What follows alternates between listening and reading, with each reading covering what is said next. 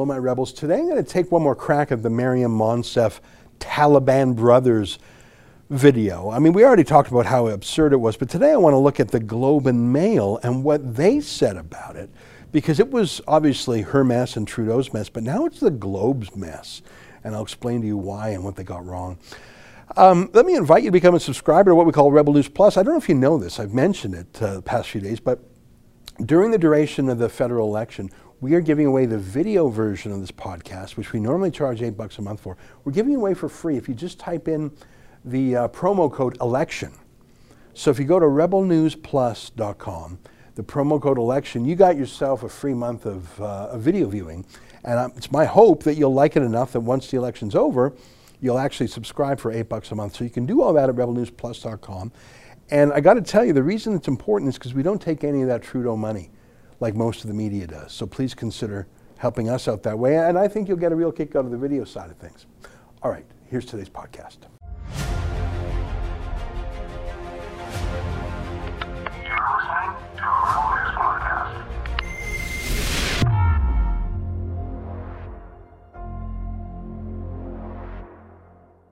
Tonight, what does Maryam Monsef's Taliban Brothers comment teach us about the media?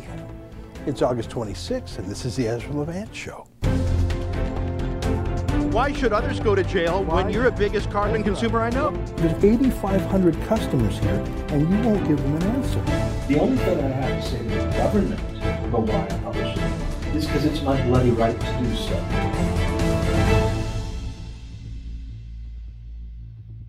Hello, and before I start our monologue about Maryam Monsef and the Globe and Mail, let me just say thanks to you for your amazing generosity for our FightVaccinePassports.com project. When last I checked, we had raised over $125,000 in less than a day. I'm very excited about that. I mean, it's a terrible situation we're in, but I feel great that you believe in it. Our first client, I think, is perfect. I mean, it's tragic, the situation, but it's perfect legally speaking. What I mean by that is she's such a sympathetic client who did everything right, who said, sure, I'll take Moderna, took it, was devastated by an allergic reaction. Her doctor says there's no way you can take the second jab. So she's not a malingerer, she's not a faker, she's a perfect citizen, a model citizen who cannot take the vaccine, and yet you have the most atrocious, odious government vaccine mandate that basically is going to turn her into a prisoner in her own home. So the facts are so strong and the law is strong, especially because it's a government ban. I believe that we have a very strong case there. And my goal is to find 20 strong strategic cases. It's not a mass project like we did with Fight the Fines, where we literally took everyone, because really fighting a fine is a smaller enterprise than a large constitutional challenge. So thanks for your support. I really feel like we can make a difference in this battle, but I don't want to get my hopes too high, because as our producer Justin said to me just earlier today, has there been a judge in Canada that has done anything meaningful to stop the erosion of our civil liberties? I was watching the movie True Grit the other day, and there was a scene where an outlaw says, someone says, we'll get you a good lawyer. He says, I don't need a good lawyer. I need a good judge. And I think in Canada, we need a good judge. All right, that's a little thank you to you, so I really appreciate that. We'll do our best, and I know our lawyers will too. I want to talk to you about something we discussed earlier this week. It was Maryam Monsef's bizarre comment, a scripted comment. Take a look at this. She's reading from notes, calling the Taliban our brothers. The Taliban, which is a terrorist group. Take a look. I want to take this opportunity to speak to our brothers, the Taliban. We call on you to ensure the safe and secure passage of any individual in Afghanistan out of the country. She was reading that from notes, and it came out that she has used that exact same phrase before. So this was not just something that popped into her mind. She doesn't do a lot of her own writing. She's not the sharpest knife in the drawer. So all of her speeches are written by staff, probably in this case by civil servants. So there must have been a bunch of eyes on that. The actual writer, the editor, the press officer, like probably, I don't know, as many as 10 people would have seen that phrase, our brothers, the Taliban. And they all said, yeah, that's their thinking in not only the Foreign Affairs Ministry, but in the Ministry of Women's and Gender Equality, the Ministry of Women and Gender Equality. That's who Maryam Monsef is. So she said it before, and this is her view. I want to explain why I think it's just so incredible. But I want to do so by showing you the reaction to that video by a senior international correspondent for the Globe and Mail. His name is Mark McKinnon.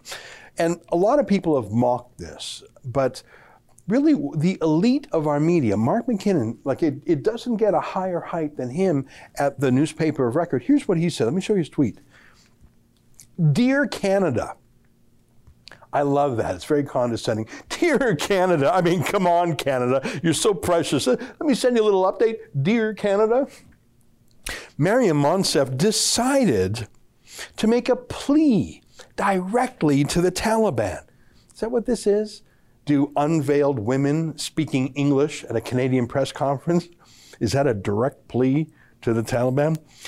Calling on them to allow safe passage to the airport. Is that who we have negotiating with the Taliban, a women's equality minister based in Canada? We're not having, I don't know, our military or our spy agencies or our diplomats. We're doing it in Canada in English on a, this is incredible. Let me get through it. Calling on them to allow safe passage to the airport. She's using the language that she, as an Afghan Canadian, feels would be most effective. Can we please do the politics on point scoring later? Dear Canada, you're so naive. I mean, come on, this was sophisticated. Our brothers, that's how you do it. Yeah, no, I mean, there's so many, I don't know how you can jam so many errors in one short tweet. Let's go through some of them. The first one just gets me every time. She's not an Afghan Canadian. And McKinnon's colleague at the Globe and Mail is the one who broke that shocking news. You see, her whole life she played the Afghan card. I'm a young Afghan woman. Talk to me about Afghanistan. Barack Obama even mentioned her when he came to visit Parliament in Canada. That's her storyline. The whole thing was fake. She was from Iran. She and her whole family lied on their immigration and refugee application because they knew that saying they were Afghans would get them in as opposed to saying if they were Iranian. Here's Bob Fife when he began to unravel her lies. So you were born in Afghanistan, correct? I believe I was. So she's not an Afghan Canadian. She's an imposter. It's atrocious to me that she remains in cabinet after having a fraudulent immigration application. Frankly, I don't even know if she should be a citizen. She got here through lying. But the next, and I mentioned this earlier, communicating with the Taliban. I mean, we know that she wasn't. She was communicating to Canadian voters. I don't think the Taliban would really pay attention to any woman, let alone an unveiled woman speaking English in Canada. But the fact that the Globe and Mail, their senior international correspondent, says that's what's going on, what does that say about his sophistication?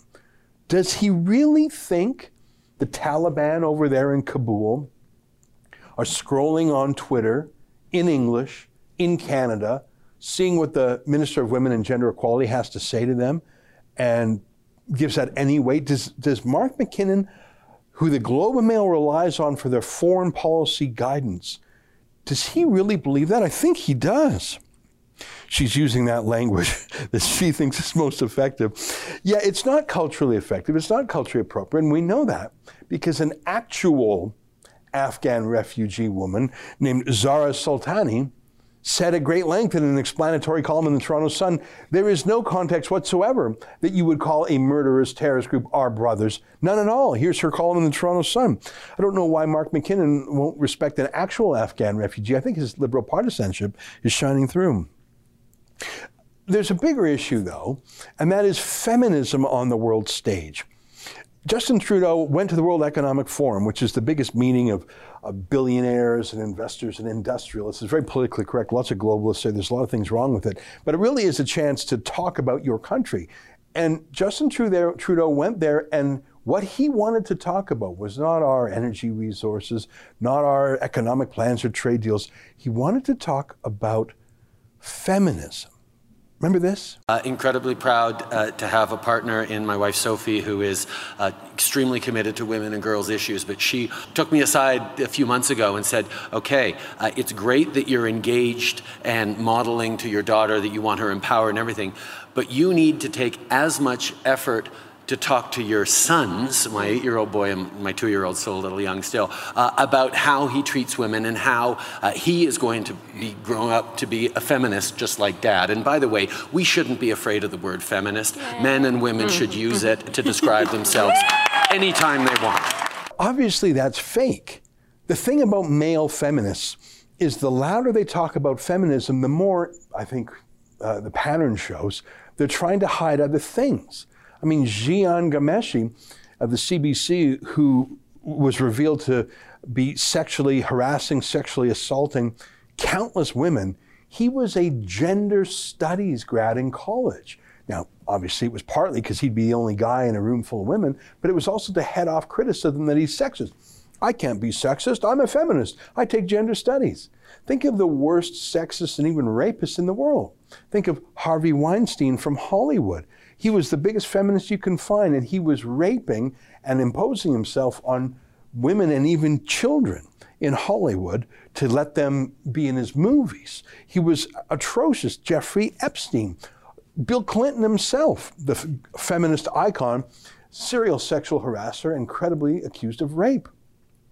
When you see a male feminist who won't shut up about male feminism, it's a preemptive strike at people looking too carefully about their own background. And indeed, one case came out when Trudeau sexually assaulted a young woman named Rose Knight in Creston, BC. But of course, he just said she experienced it differently. Remember that? I was fairly confident, I was very confident that I hadn't acted in a way that I felt was in any way inappropriate.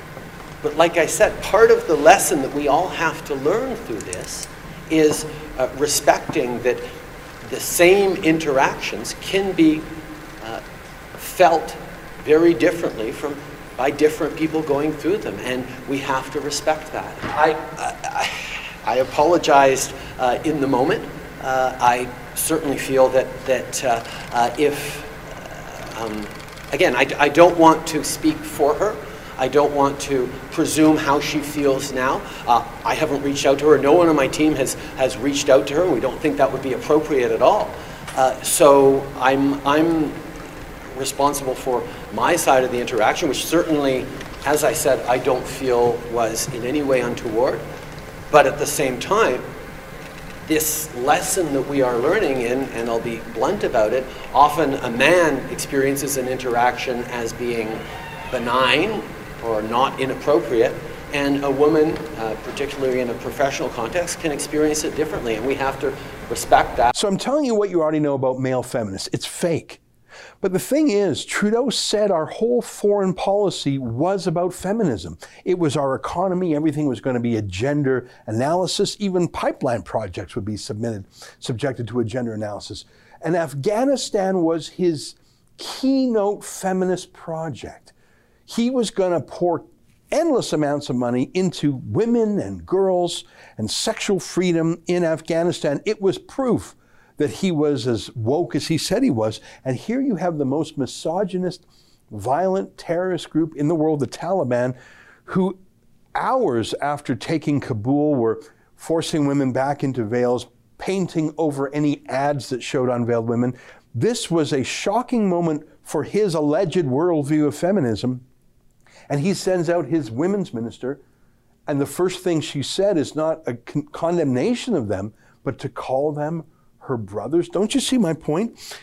It's a fake minister who's a fake feminist in a fake feminist department, a fake foreign policy, and a fake newspaper in the form of the Globe and Mail that doesn't know any of these things. And that, to me, is in some ways the most interesting part. We know that Justin Trudeau is a fake. But the Globe and Mail is supposed to be on guard. They're supposed to be a watchdog. They say they're the newspaper of record, and Mark McKinnon is supposedly their global affairs expert who has spent time in the Middle East. And he got every fact here wrong, and we're supposed to take their word for anything? I find that incredible, how easily fooled he was Was it fooled, or was he fooling himself in service of the Liberal Party, which is a major, of course, the Trudeau government gives major amounts of bailout money to the Globe and Mail. We'll talk more about these issues with Ben Weingarten next, but let me point out that Justin Trudeau, while Kabul is under disasters, while women's rights are being set back 1,400 years in that place, Trudeau's silent. He doesn't have time for any of that stuff. He chose an early election. That's what's important to him. Stay with us. Our interview with Ben is next.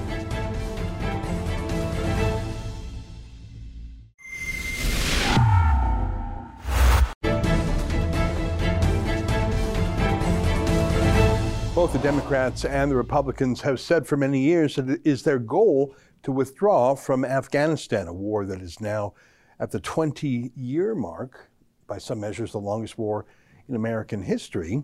Donald Trump received flack from negotiating with the Taliban as he negotiated with North Korea's tyrant, but he was careful in those negotiations.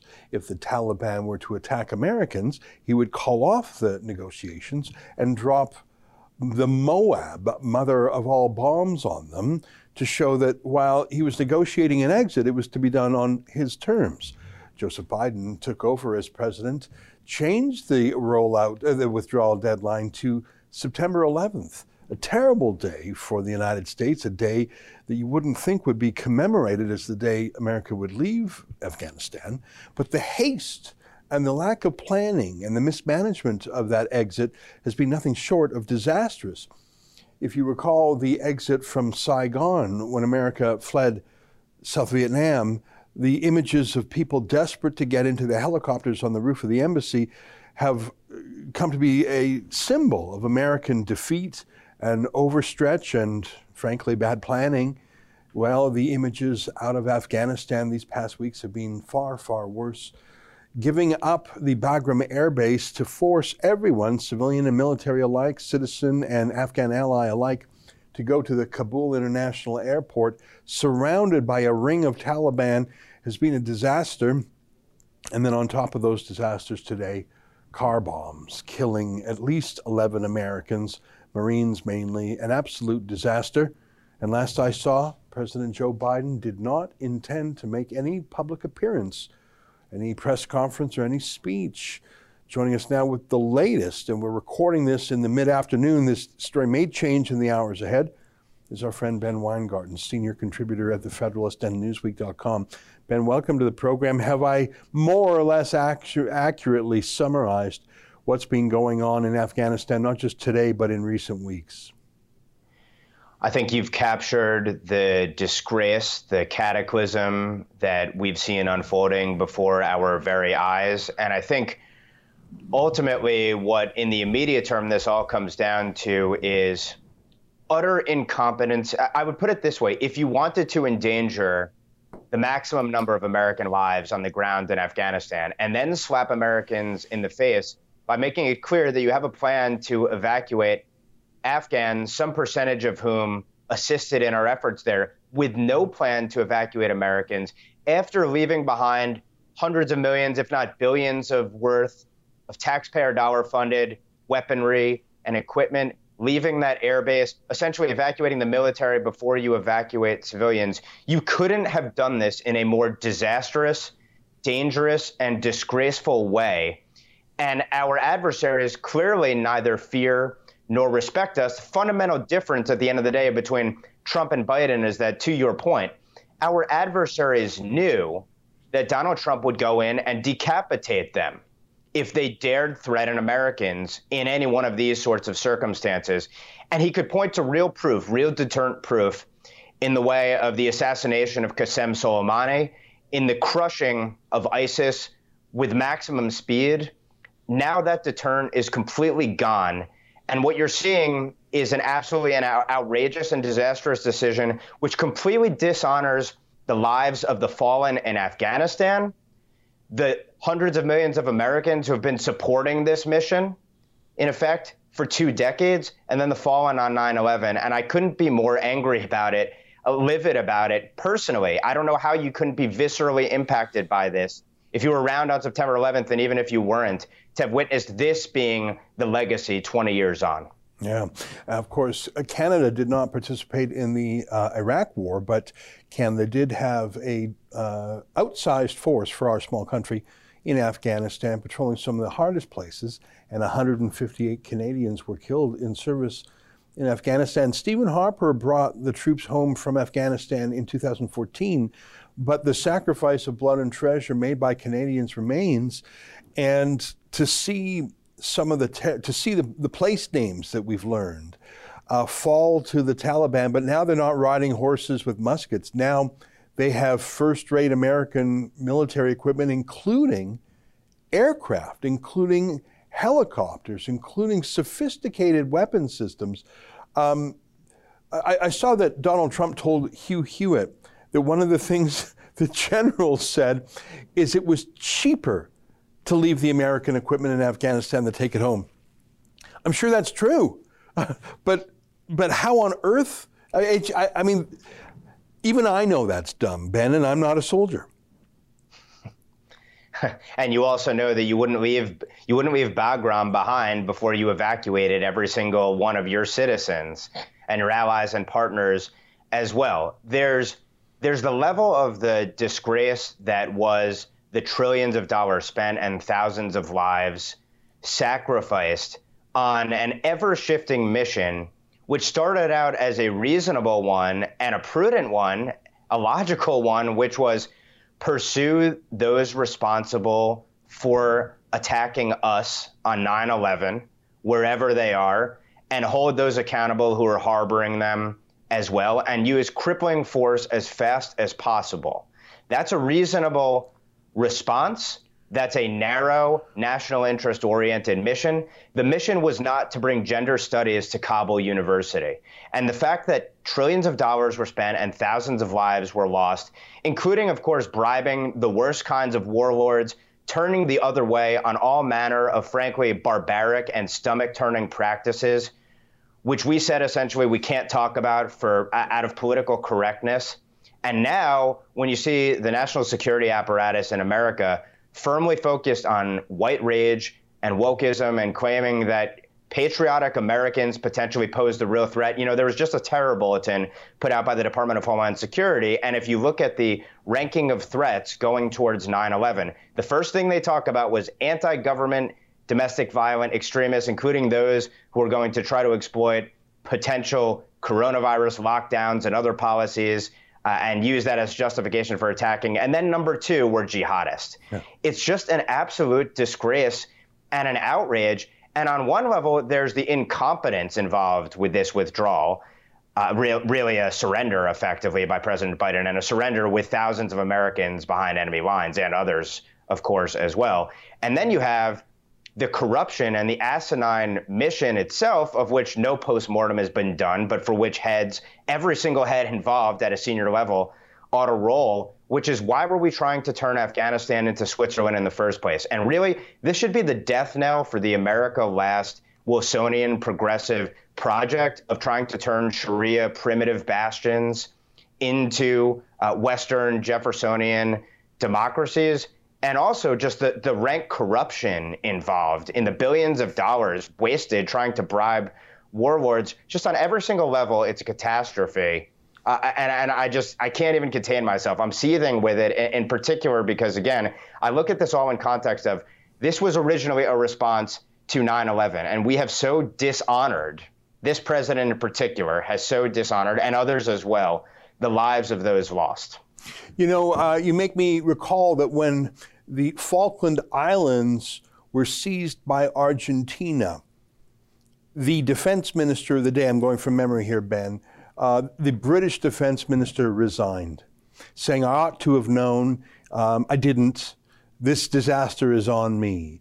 And you don't see that kind of responsible government often. You know, I mean, and you could understand why perhaps he was caught off guard. Leaving a country that you have controlled for 20 years is not something that ought to happen to catch you off guard. You've had total control of the country for 20 years. You've had Trump's negotiated plan and then your own negotiated plan. So there is no excuse that perhaps the defense minister of the UK had some 40 odd years ago. General Milley and some of the other generals, you mentioned white rage, they're assigning readings in critical race theory. I see General Milley's latest project is to mandate COVID vaccines for all the young men in the military, even though young men are the virus does not hassle them in any way. He's so busy on these other projects that he hasn't done the one thing he sort of meant to do. Not a drop of compunction from anyone of the permanent, well, what Eisenhower called the military-industrial complex. Not a shred of responsibility, accountability, no recognition that they screwed up or, let alone done something like the British defense minister and resign. Yeah, and in every single respect, this is a repudiation of their policy. To those who said, well, we need to stay in Afghanistan in effect in perpetuity, to your point, after 20 years and 300,000 plus troops trained and a purported government stood up, if it fell within days to the tribal Sharia-based Taliban jihadist group, then what the hell were we doing for those 20 years? And that's why I say I really feel so deeply for, again, the families of those who lost their loved ones on 9/11 and those who lost their lives on 9/11, and then the troops who were put into this position of essentially being armed social workers and trying to engage in a woke, politically correct nation-building project there, and for nothing, for ultimately our enemies taking right back over. So, to those who would say, well, we needed to stay in perpetuity, if it fell within days, how could you possibly justify what you were doing there? Yeah. At the same time, withdrawing was right. The way in which we withdrew was the absolute most disastrous way possible. So it's compounding one error with another cataclysmic error. And now we are going to see, I believe, disastrously, arguably the greatest hostage crisis in American history. Yeah. Well, and that's the thing. I mean, it's not just Afghans who worked with America. I mean, I pointed out the other day, the average age in Afghanistan is younger than 20. So half of Afghans have lived their entire lives under some sort of American or NATO governance. And quite a few of them would have, enjoyed it, or at least enjoyed the economic prosperity that came from it, if not the cultural attempts to transform the country. But there must have been in that country thousands of local people who genuinely assisted America in meaningful ways. But put aside that, all the American contractors, all the American NGOs, that's, I think, what you're talking about mainly, is the American military is, left the Bagram Air Base, is getting out quickly on a deadline. Not every American is out of that country and the keys have been handed over to the Taliban. That's what's incredible. I mean, what's the estimate on the number of actual American nationals? I'm not talking about friendly Afghans, but Americans. How many Americans do you think are left in Afghanistan? I've read reported numbers of over 10,000, 15,000, et cetera. And the administration, of course, talks about how many thousands of people have been evacuated, but it never does the breakdown by country. And it has not given an honest and forthright answer as to how many Americans are there. And that leads to the question, do they not know, or do they not want us to know? And by the way, just to go back, you discussed, for example, the weaponry and the technology, et cetera, that was left behind. We also left behind substantial troves of intelligence and technology, biometric information on individuals, which in the Taliban's hands or in various jihadist groups that are likely to overrun the country now's hands, that will be used to target Americans and our allies and partners. So in every single respect, it's a disaster. But yeah, my first starting point is, in a situation like this, if you are a commander in chief, your first job for any elected official in any country is to defend the life and limb of your citizens. And that did not seem to be the first priority of the administration from the start of this unfolding disaster. And I've said it before, impeachment and removal itself is almost too lenient a remedy for what's transpired here. There needs to be a rolling of the heads across the board at the senior levels of pretty much every agency involved with this cataclysm. And then there needs to be a real post-mortem investigation into the myriad ways this went wrong. And by the way, Seagar, the Special Inspector General for Afghanistan reconstruction, has been putting out reports on the disaster that is Afghanistan for years, But to your point, no one has paid a price for it. And if no one pays a price for it, then we are bound to have infinitely worse cataclysms down the road. I thought one of the most interesting moments was when the Taliban said, hey, Americans, you are done on August 31st. That is your deadline. And Biden agreed to it. The CIA boss went over there, met and agreed to it. And I think back to the last president, Donald Trump, who was criticized for his brash tweets. By the way, I think his brash tweets had a tremendous effect in terms of foreign policy.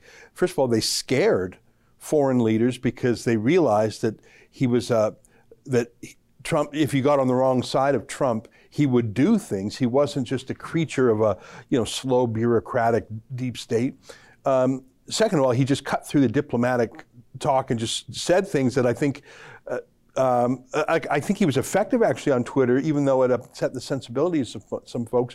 But I just try and think, if Donald Trump had some terrorist leader, because the Taliban is still on the official list of terrorist groups, both in the United States and Canada and other countries, if the head of the Taliban had given an order to Donald Trump, even if Trump agreed to it, just the optics of him taking an order from the Taliban would have made him reject that. I mean, Trump was sort of funny in that I would describe his approach as tit for tat. If you were friendly towards him, he would be gushing towards you. It was almost an asymmetrical tit for tat. You say something friendly to him, he loves you. He loves you. Oh, great guy. But you do anything negative to him, and he comes out brawling at you.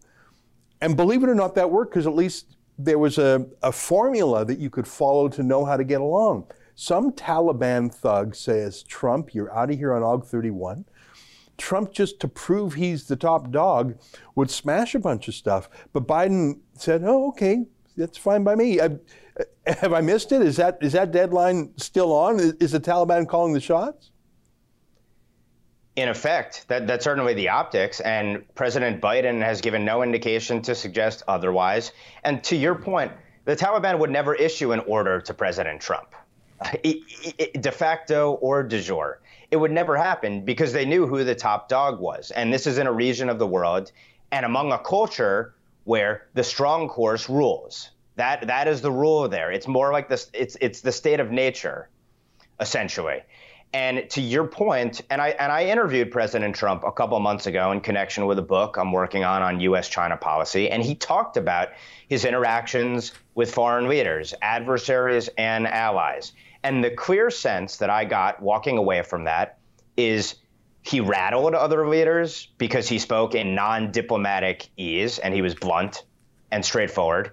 He was unpredictable as a consequence of both the rhetoric and the actions that were considered. And again, the proof was in the pudding in the way of posing a credible deterrent. Donald Trump didn't want to use force unless he absolutely had to. But if he felt that he absolutely had to, he would use overwhelming force as swiftly as possible to send a message, you better not mess with America. And that is the peace through strength, what I would call sort of a Jeane Kirkpatrickian foreign policy, which does not mean nation building and occupying countries in perpetuity, but rather being so strong and showing such a willingness to use overwhelming force swiftly and indiscriminately if you felt threatened, that deterrent alone would prevent you from having to engage in missions that ultimately would lead to mission creep and would sap you of your morale, blood, and treasure as a nation. And we are seeing the exact opposite now. It's not only the exact opposite in the way of an America last type of foreign policy that essentially is affirmative action for our worst adversaries, but it's even worse because it's complete weakness. It's the emperor has no clothes, a paper tiger sort of power, and that means danger for freedom in America and everywhere in the world. Well, I'm excited to hear you have a new book coming out, and the fact that you interviewed the former President Trump is very interesting to me. Let me ask you, I've started to see some journalists in what I call the media party, the pro-Democrat, soft left, mainstream media, who heretofore have been almost cheerleaders. I've started to see some of them, in the face of this appalling Afghan exit, be critical and ask questions that I would almost say is accountability journalism, certainly not in the attack dog way that they treated Trump every day, but I am seeing cracks in the unity in the media party. What do you say about that? Do you think that the American media has been more accurate and more fair and more balanced in its coverage of Biden? Or do you think I'm just looking for examples of that and generally they're whitewashing the disaster here? How would you rate the media these past few weeks?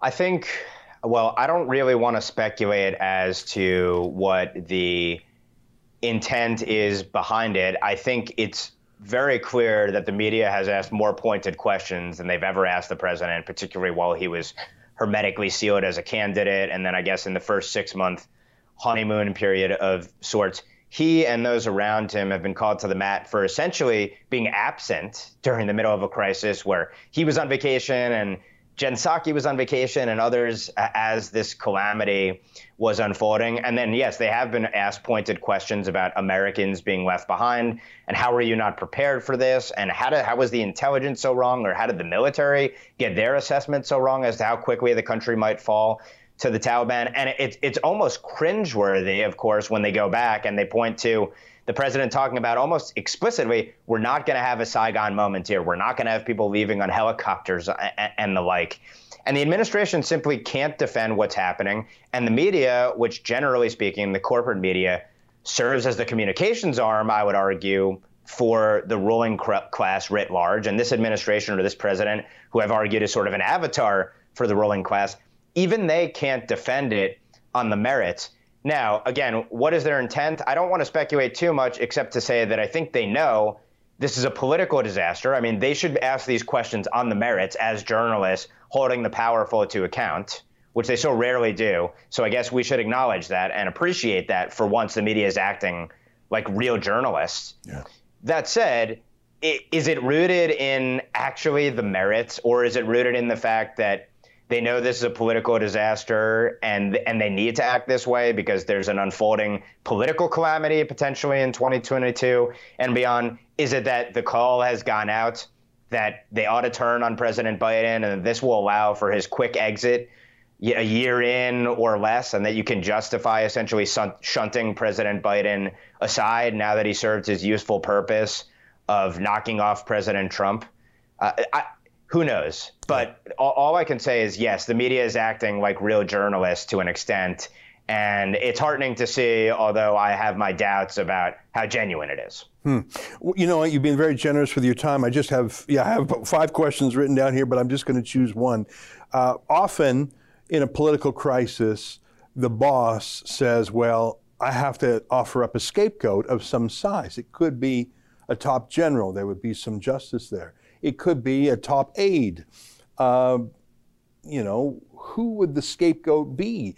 And if it's not someone to put the blame on, is it Biden himself? And that's, I think, what you're suggesting.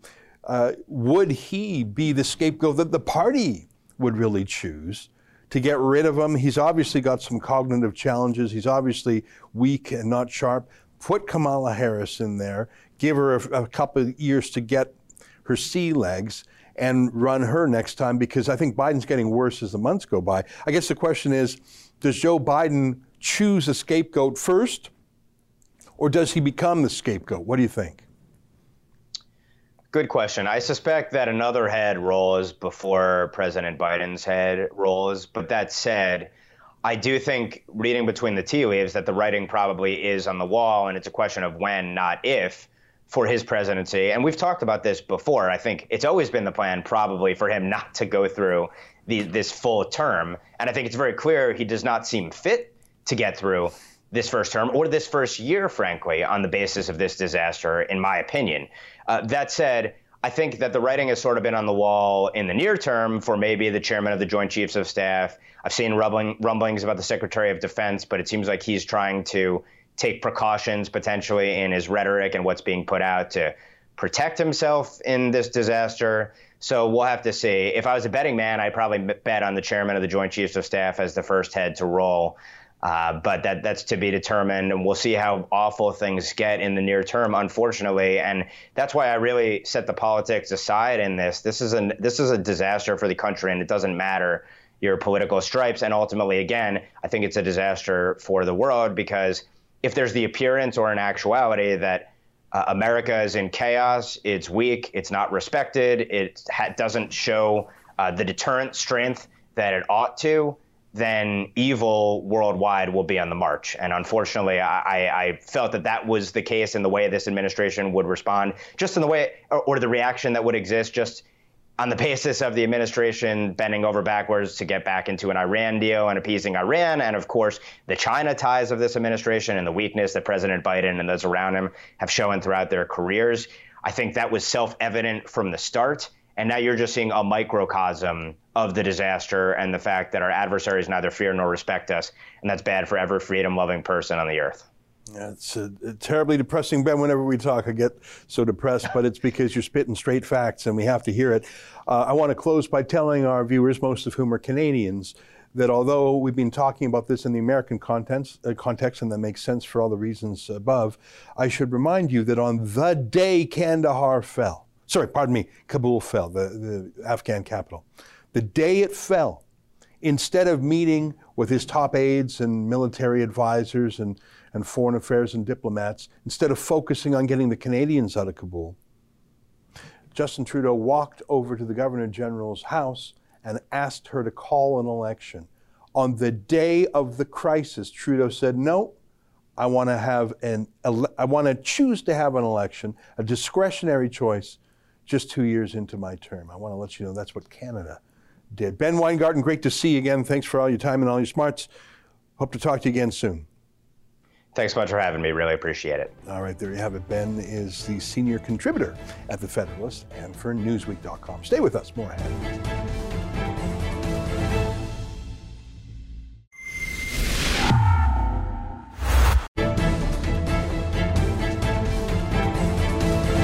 Hey, welcome back. I appreciate your support for our fight, vaccinepassports.com. Some comments about that show last night. J-Mart writes, yes, well done, Rebel News, for standing up for the rights of all Canadians. Thank you. Well, yeah, you know what? I remember, it wasn't long ago. I mean, I'm not that old. I remember when liberals said they were the party of the Charter of Rights. They were the party for human rights. What about minority rights? What about disabled rights? What about conscientious objectors? That was the liberal thing, and the bad guys were conservatives. You know, you may be a minority. You may be an unpopular minority, but you have rights. And forcing people to undergo a medical procedure, an injection that they do not consent to freely, and putting extreme pressure on them, you'll lose your job if you don't do it. You won't be able to finish your university degree if you don't do it. That's atrocious, and it's unethical. Don't liberals get that? Matthias writes, donated and will continue to do so as necessary. Well, thank you very much. I'm amazed by the generosity of the donations. Of course, you will get a charitable tax receipt for that, which I'm very glad about. That's the Democracy Fund, which, as you know, is an arm's length charity registered by the Canada Revenue Agency, and their mandate is civil liberties litigation and civil liberties education. So they will be paying the lawyers directly. Your donations go straight to the Democracy Fund. It doesn't even come to Rebel News. And you will get that tax receipt. So the larger your donation, the larger your tax savings. It's slightly different province by province and whatever your tax rate is. But I would encourage you to think, look, if you have some room in your budget, if you make a donation to this fight, vaccinepassports.com, a portion of that will come out of your taxes that you don't have to pay to Trudeau instead. I like to think of it that way. Give it to fightvaccinepassports.com instead of to Trudeau. That's a better use of your money. Thank you for those who have donated, and keep your eyes peeled. I was talking to the lawyers this morning. I think we will have a second client as soon as today or tomorrow. I don't want to get ahead of things. I'm always bugging our lawyers. I'm calling them probably 4 times a day because I just can't tell you how urgent this is. So anyways, thank you for your support, and I'll keep you posted on how it goes. That's our show for today. Until tomorrow, on behalf of all of us here at Rebel World headquarters, to you at home, good night. Keep fighting for freedom.